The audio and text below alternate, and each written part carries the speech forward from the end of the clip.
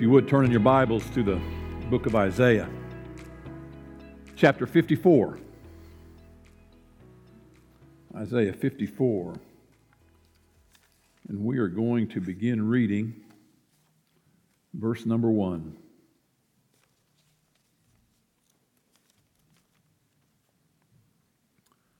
Isaiah 54, verse 1. Sing, O barren, you who have not borne. Break forth into singing and cry aloud, you who have not labored with child. For more are the children of the desolate than the children of the married woman, says the Lord. So enlarge the place of your tent, and let them stretch out the curtains of your dwelling. Do not spare. Lengthen your cords, and strengthen your stakes. For you shall expand to the right and to the left, and your descendants will inherit the nations and make the desolate cities inhabited. Verse 4 says, do not fear, for you will not be ashamed, neither be disgraced, for you will not be put to shame, for you will forget the shame of your youth and will not remember the reproach of your widowhood anymore. Because for your Maker is your husband. The Lord of hosts is His name. And your Redeemer is the Holy One of Israel. He is called the God of the whole earth. For the Lord has called you like a woman forsaken and grieved in spirit, like a youthful wife when you were refused, says your God.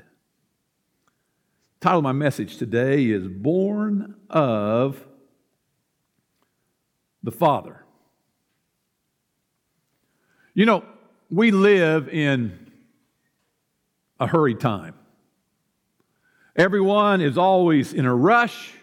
Seems like everyone is always behind schedule. Personally, I used to always be on time. Then I married Starla. Haven't been on time since. Now, she's not in here, but that's one thing that she would agree with me on.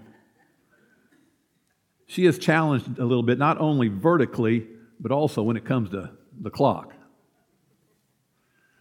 But you know, let's be honest, we live in a microwave society. We want it now. But you know what sadly is that includes our spiritual lives as well. See, it's not good enough that God has made us promises. The book is full of promises to each one of us as believers in Christ, but that's not good enough because we want to see the end result of those promises by, say this afternoon. But you see, God's ways are not our ways. And He has His own methods to these crazy times in which we live. See, we ask Him for oak trees, but what does He do? He answers with an acorn.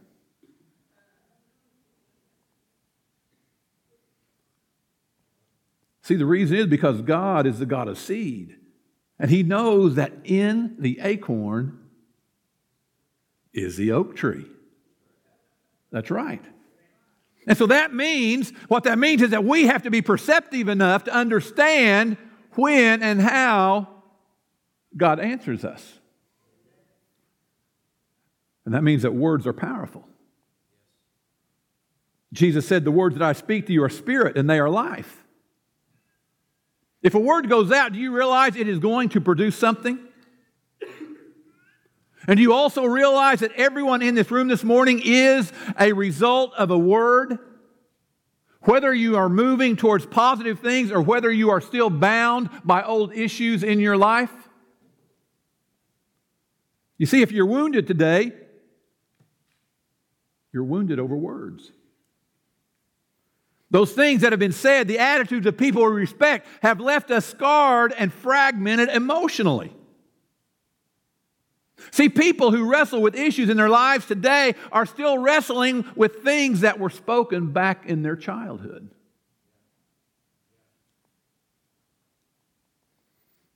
A harsh word spoken to a child planted in the room of their mind produces an adult with a lack of self-esteem. Or in regards to our character, we're dealing with things that were birthed through the words that were spoken back in our past. And so when God gets ready to break that pattern, when God gets ready to recycle us, of all things, He chooses the foolishness of preaching. Of all things He could have done, He chooses preaching. So here you are, your life is in shambles, your finances are wrecked, your confidence destroyed, and you've gone through all types of self-help programs. Perhaps you've even gone through professional counseling searching for the answer, and then finally, when nothing else seems to help, God uses some man or some woman using, of all things, more words. They don't have to touch you, they don't have to inject you with any kind of medicine, they just preach God's words. I don't know, something about just someone telling you that you can be more than you are, but yet being told through the power of the Holy Spirit that can give you the tenacity to get up from where you've been. The foolishness of preaching can deliver an addict from the drugs and renew their mind. The foolishness of preaching can take the craving for alcohol and nicotine out of your system immediately. The foolishness of preaching can take a marriage on the rocks and renew it without the help of Dr. Phil. Just a word from God. And His words are life. You see, God's word is His seed, and whenever He gets ready to reproduce, He does it by the power of His word. If He speaks a word, whatever He speaks to, it will be changed forever. Whether it's when He says, let there be light, or when He says, Lazarus, come forth. If God speaks the word, there will be deliverance. And if His word ever gets in you, it will bring forth life. Now, it can get around you and you might get away. It can get on you and you might get loose. But if His word ever gets down inside of you, you will be changed. Now, you might deviate, you might fall, you might falter, you might get into something that you shouldn't have gotten into. But if His word ever gets down in your spirit, it's there to stay, because Romans 11:29 says, the callings of God are irrevocable. Never discount the word of God in your life. You see, the Pharisees, they didn't mind Jesus coming into their city.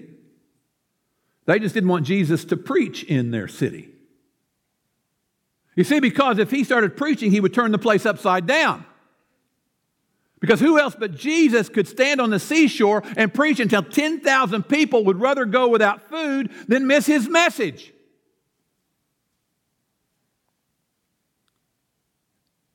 Today, if a preacher preaches over 20 minutes, everyone's stomach starts growling. They get up and leave because they're hungry. If Jesus went into a house, people would pack in it so tight that if a sick man needed to be healed, his friends in desperation would have to carry the man across the roof, tear a hole in the roof, and then lower the sick man down to be able to be in the presence of Jesus. And so you see, when Jesus preached, the Pharisees couldn't do anything about it, because whenever Jesus said something was going to happen, it surely came to pass.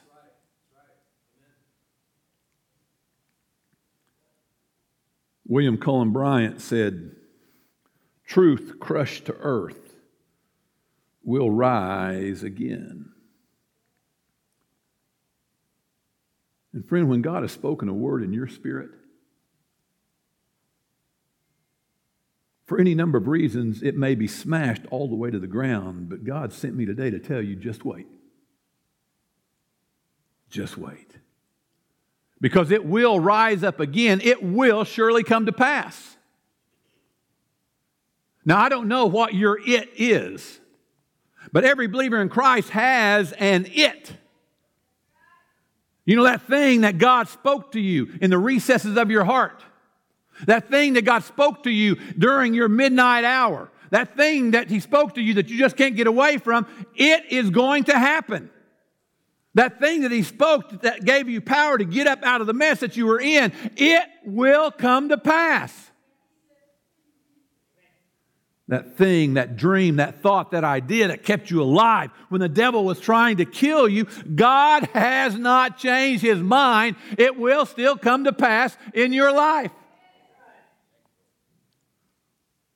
God told Abraham in Genesis chapter 17, verse 4, my covenant is with you, and you shall be the father of many nations.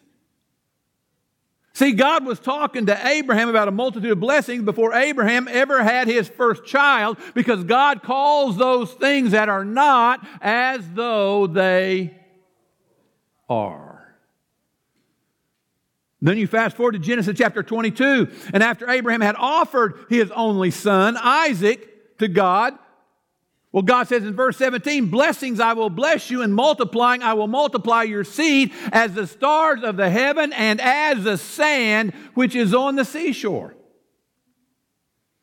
Now you need to understand that the sand is symbolic of Israel. The people born out of the loins of Abraham who stood in covenant relationship with God. And the stars are the church, which is the seed of Abraham by faith through Jesus Christ, who God has raised up to sit together in heavenly places with Christ Jesus. And friend, God is so serious about His seed that when He talks about it differently than we do. You know, we want to talk about what's going on with us, what's happening on the job, what's happening with the family, but God wants to talk about what will be. And so what happens is sometimes there's a communication problem, because we want to complain about what is while God wants to tell us what will be. You see, because God knows that nothing that is going to be able to stop what He has said will be in your life. And He'll talk to you about sands of blessing. He'll talk to you about stars of blessings before you have your first baby, because He knows the effectiveness and the power of His Word. God will talk to us about those things that we have such difficulty getting our heads around. You see, that's because God is looking at where you're going before you ever get there. Why? Because He's been keeping a record of your unborn promises since before you were born. Now you may be sitting there and you're wondering, Mike, yeah, we're listening to you, but could you please tell us what this has to do with our text? Okay, we'll get there in a minute. Hang with me. See, God told Abraham, so shall your descendants be. But yet, when God got ready to fulfill His word to Abraham, He waited until everything in Abraham had shut down. No water in the radiator, no gas in the... Well, you know what I'm talking about. But you see, when Abraham could not produce a seed, that's when God gave him a seed. Now, see, our culture limits us in understanding our text today because it's written about women who want to be pregnant, while we live in a society of women who don't.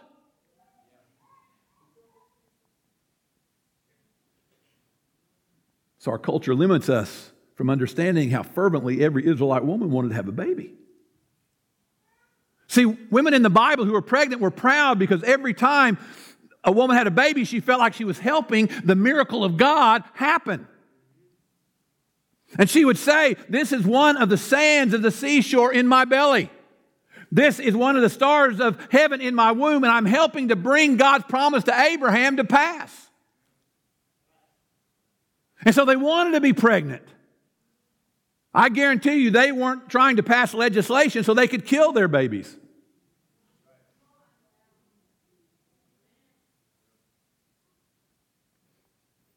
They wanted to be pregnant so much that if a woman was barren, she would lay on the altar like Rachel, who said in Genesis chapter 30, verse 1, "Give me a child or else I die." You know, I can understand people who come to church week after week shackled by the chains of spiritual barrenness. They are comfortable in the rut of their spiritual mediocrity But we need people who are so thirsty to produce the promise of God that we say, Lord, give me the promise or I will die. I'm not going to be satisfied just to go to church and clap my hands and sing and go back home. I want something to pass through me that's greater than me and that's everlasting and that's eternal. I want to do something with my life, Lord, that will last. Lord, give me your promise. Church, we need to cry out to God. There is a promise in me. There is a dream in me. There is a hope in me. There is a calling. There is a gift. There is a ministry. There is a peace. There is a healing. There is a deliverance in me. And whatever I've got to go through, I am willing to go through it. But you've got to be careful. You've got to be careful because people don't understand when you get like that. So that means if you want to try to fit in with people, you probably ought to slip out now. If you're worried about people who like you and who don't like you and who understand you, don't understand you, you better leave while you can. Because God in this last day wants to raise up a people who don't care what they say and don't care what they think. We want the promise no matter what. I know there is something in me and I've got to get it out. I know that I'm called. I know that I've got to produce. I know that there's God's power in me and I am not satisfied to sit on the sideline. I've been hit. I've been beat. I've got the scar to prove it, but it's still in me and I want to get it out. See, when you understand everything that Jesus has done for you, there is a seed that is so strongly implanted in your spirit that nothing you go through will be able to take it away. In spite of everything you've been through, the question is today, do you still have hope? Do you still have expectation? Do you still have that dream that God planted in your spirit? Do you still have the vision that He gave you at that special time? See, the devil is mad right now because he did everything he could to make you abort God's promise. But I want you to know the devil is a liar. And he will fill your mind full of things that aren't true, that are not from God. Because your promise is from heaven on high, and it's going to happen. Nothing you've been through will deter what God has spoken in you. It will come to pass. In 1 Samuel, Hannah ran to God and began to wail like a drunk woman. She said, Lord, I want to have a baby. But the Bible says her womb had been closed.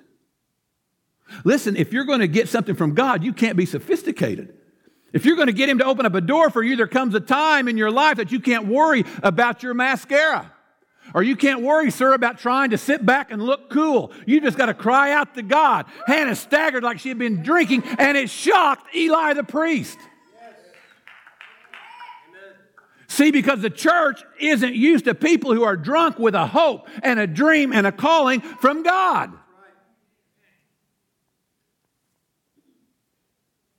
And Hannah was willing to be different to get what she wanted from God. So the question today is, how bad do you want it? Do you want it bad enough that you're willing to be criticized? You want it bad enough that you're willing to be talked about? How bad do you want your healing? How bad do you want your miracle? How bad do you want your prophecy to come to pass?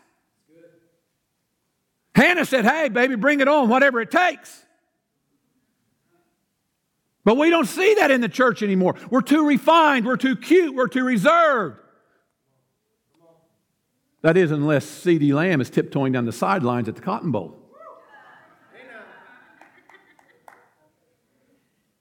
We're not reserved then.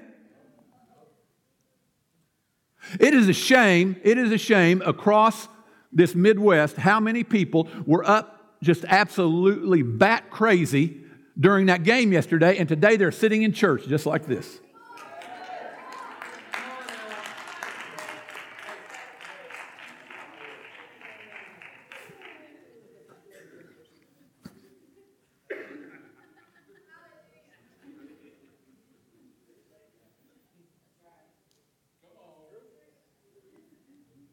Am I lying? And the question is, how many times are you guilty of that, and how many times am I guilty of that?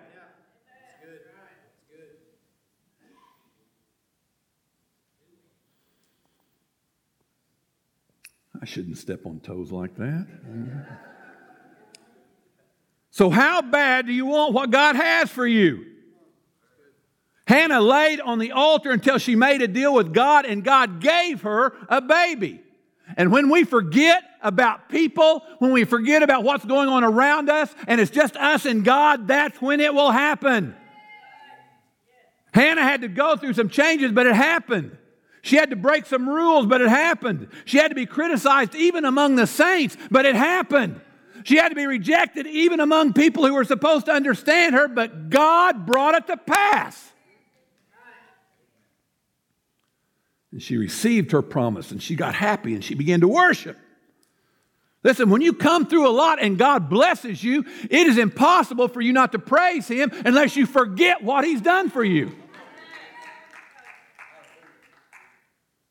I don't let anyone make me feel bad about praising God. You can sit back and look important if you want to, and maybe it's because you didn't have to go through what I went through to get where I am today, but I get excited when I think about what the Lord has done for me, and I thank God for everything the Lord has done for me. I don't know about you, but He blessed me when others said it wouldn't be done. He blessed me when they said I didn't deserve it, and they were right. I didn't deserve it, but I'm going to thank God anyway because He did it.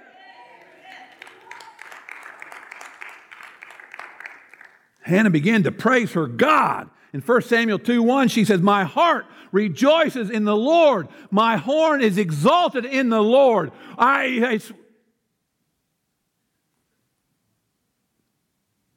That can't be right. Fran, you got the wrong translation up there. Surely God doesn't expect us to smile at my enemies.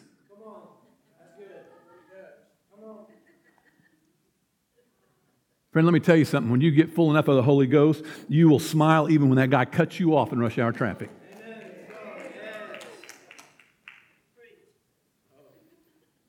And then when you really get full of the Holy Ghost, when you're going to dance around a little bit, you'll even smile at that person who talks trash about you at work.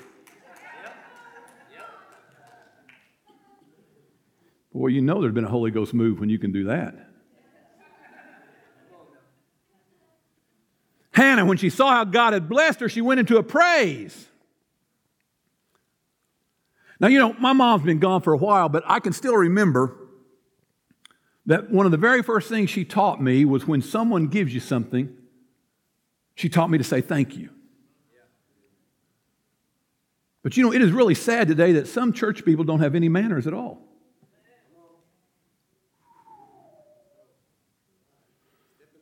When God blesses you, when God gives you something and you know it wasn't by might and it wasn't by power, but yet it was by His Spirit. It wasn't your education. It wasn't your job. It wasn't what your Uncle Bob gave you. But when God gives you something, at least you can do is say thank you. And at least you can say thank you more than once.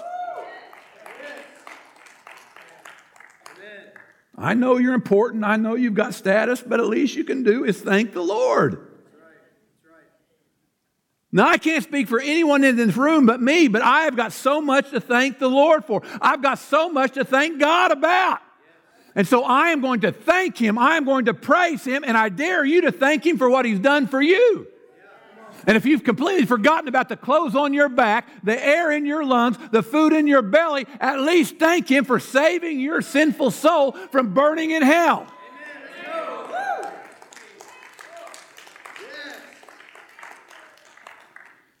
Man, we get spiritual amnesia so quick. And so Hannah is holding her baby, tears running down her face, a thank you, Lord, in her mouth, a hallelujah in her heart, a glory to God in her mind. And she's saying, woo, look what the Lord has done for me. And I understand. I understand why she'd be singing to the Lord, because He had blessed her with a son. But wait a minute.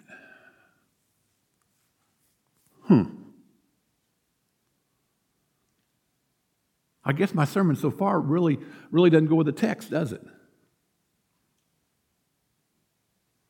I must have confused two thoughts here.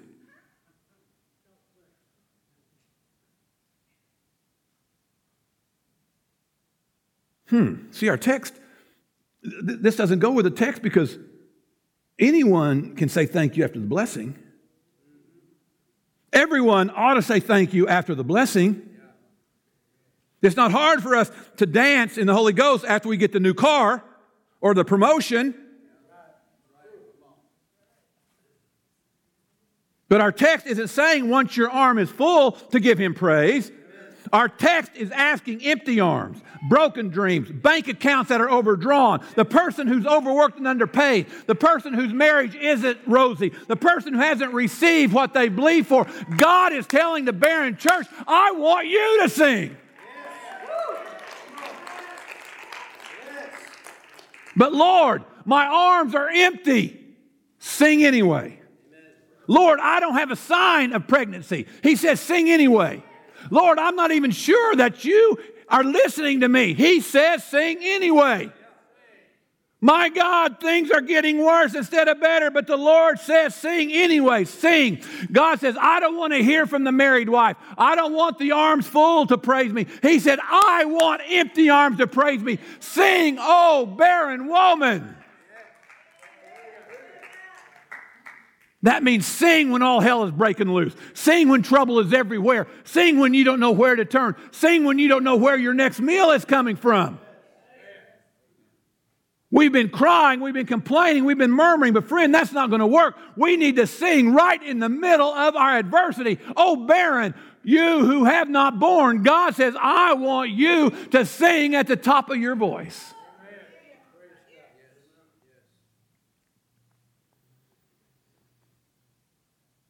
God is telling us today, I don't want you to be like Hannah. I want you to be like Mary. Mary. In Luke chapter 1, verse 31, the angel appeared and said to Mary, you will conceive in your womb and bring forth a son and shall call his name Jesus. Well, see, the first thing she did with this information was she dealt with it in the natural. Because Mary said, hey, how can this be since I do not know a man? She said, hey, I hadn't been fooling around. Don't look at me.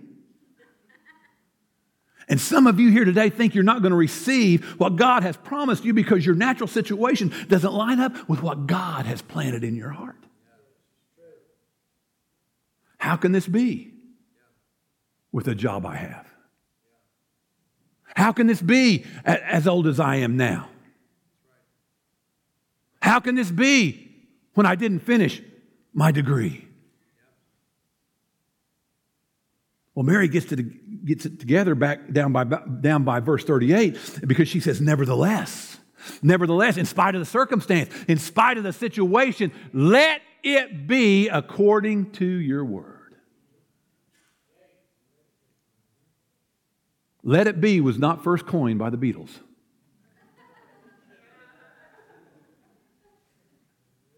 She said, in spite of it all, in spite of all the evidence, if you said it, God, I believe it.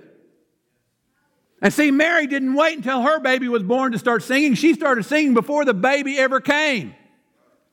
And when she started singing with no sign but a word, when she started singing over nothing but a declaration from God, the Holy Spirit came upon her and she was with child. I want you to know she sang her way into swollen ankles. She sang her way into stretch marks. She sang her way into bearing the very Son of Almighty God. Hebrews chapter 11, verse 1, what does it say? Faith is the substance of things hoped for, the evidence of things not seen. God is saying you're going to have to make the first move. So many of us have been waiting on God, but God is waiting on us. And He is saying, I want you to act like you've got it before you get it, and then that's when I'm going to give it to you. He says, if you act like it is before it is, then it shall be. Faith is getting everything ready before the miracle comes. God said, if you're believing for a meal but don't have the food, go ahead and set the table. Get the china out. Wash the silverware. Because, friend, you can't help what you don't have, but you can prepare everything you do have. So get ready. Prepare for your blessing.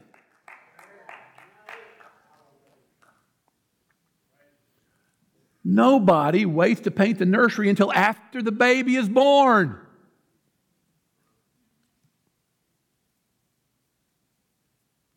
God blesses people who act like He's going to bless them.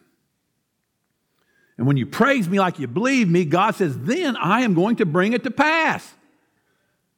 So sing, O barren, you who have not borne. Praise Him like it's already done. Praise Him like you've already got the blessing. Praise God like you've already received the miracle. Praise Him anyway, anyhow, in spite of praise Him. It is going to happen. In spite of your problems, in spite of your tests, in spite of your trials, in spite of what you've been through, it will come to pass if God said it's going to come to pass. Moms, when you were getting ready to have your baby, you weren't bashful about sending the message. Everyone on that floor knew you were in labor.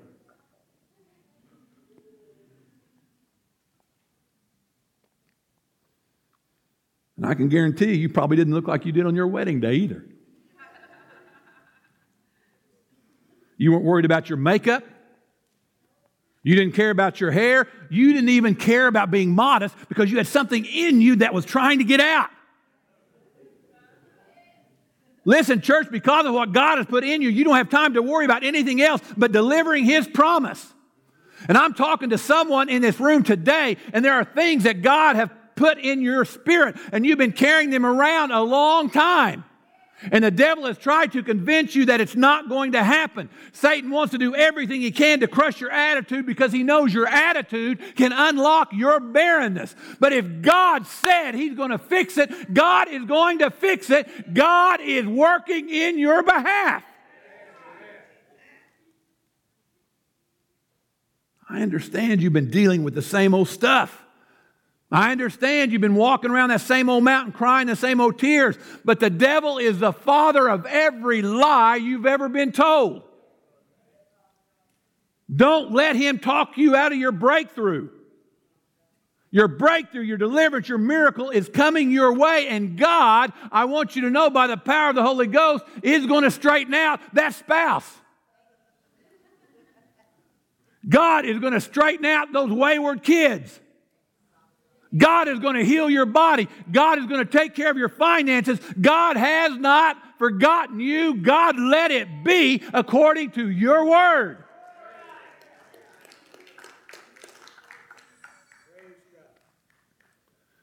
I know Satan's been after you a long time.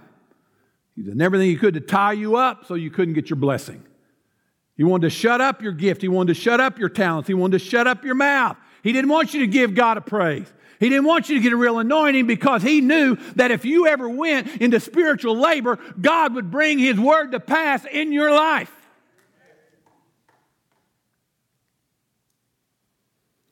Ladies, when you were in labor, you wanted relief. You wanted some comfort. But the doctor wasn't concerned about that. Because when the pain was at its peak, when you didn't know if you could bear another second, that's when the doctor said, push! And see, some of you in this room today, you're in pain because someone has hurt your feelings. Some of you in this room today, you're in a financial crunch. But I want you to know today, God is telling you to push. When you're at the end of your rope, push. When you don't have anyone to encourage you, push. When depression is trying to take you out, push in the Holy Ghost. When you don't know which way to turn, push. And that's when God is going to birth your promise. Because if God spoke it into your heart, it will come to pass.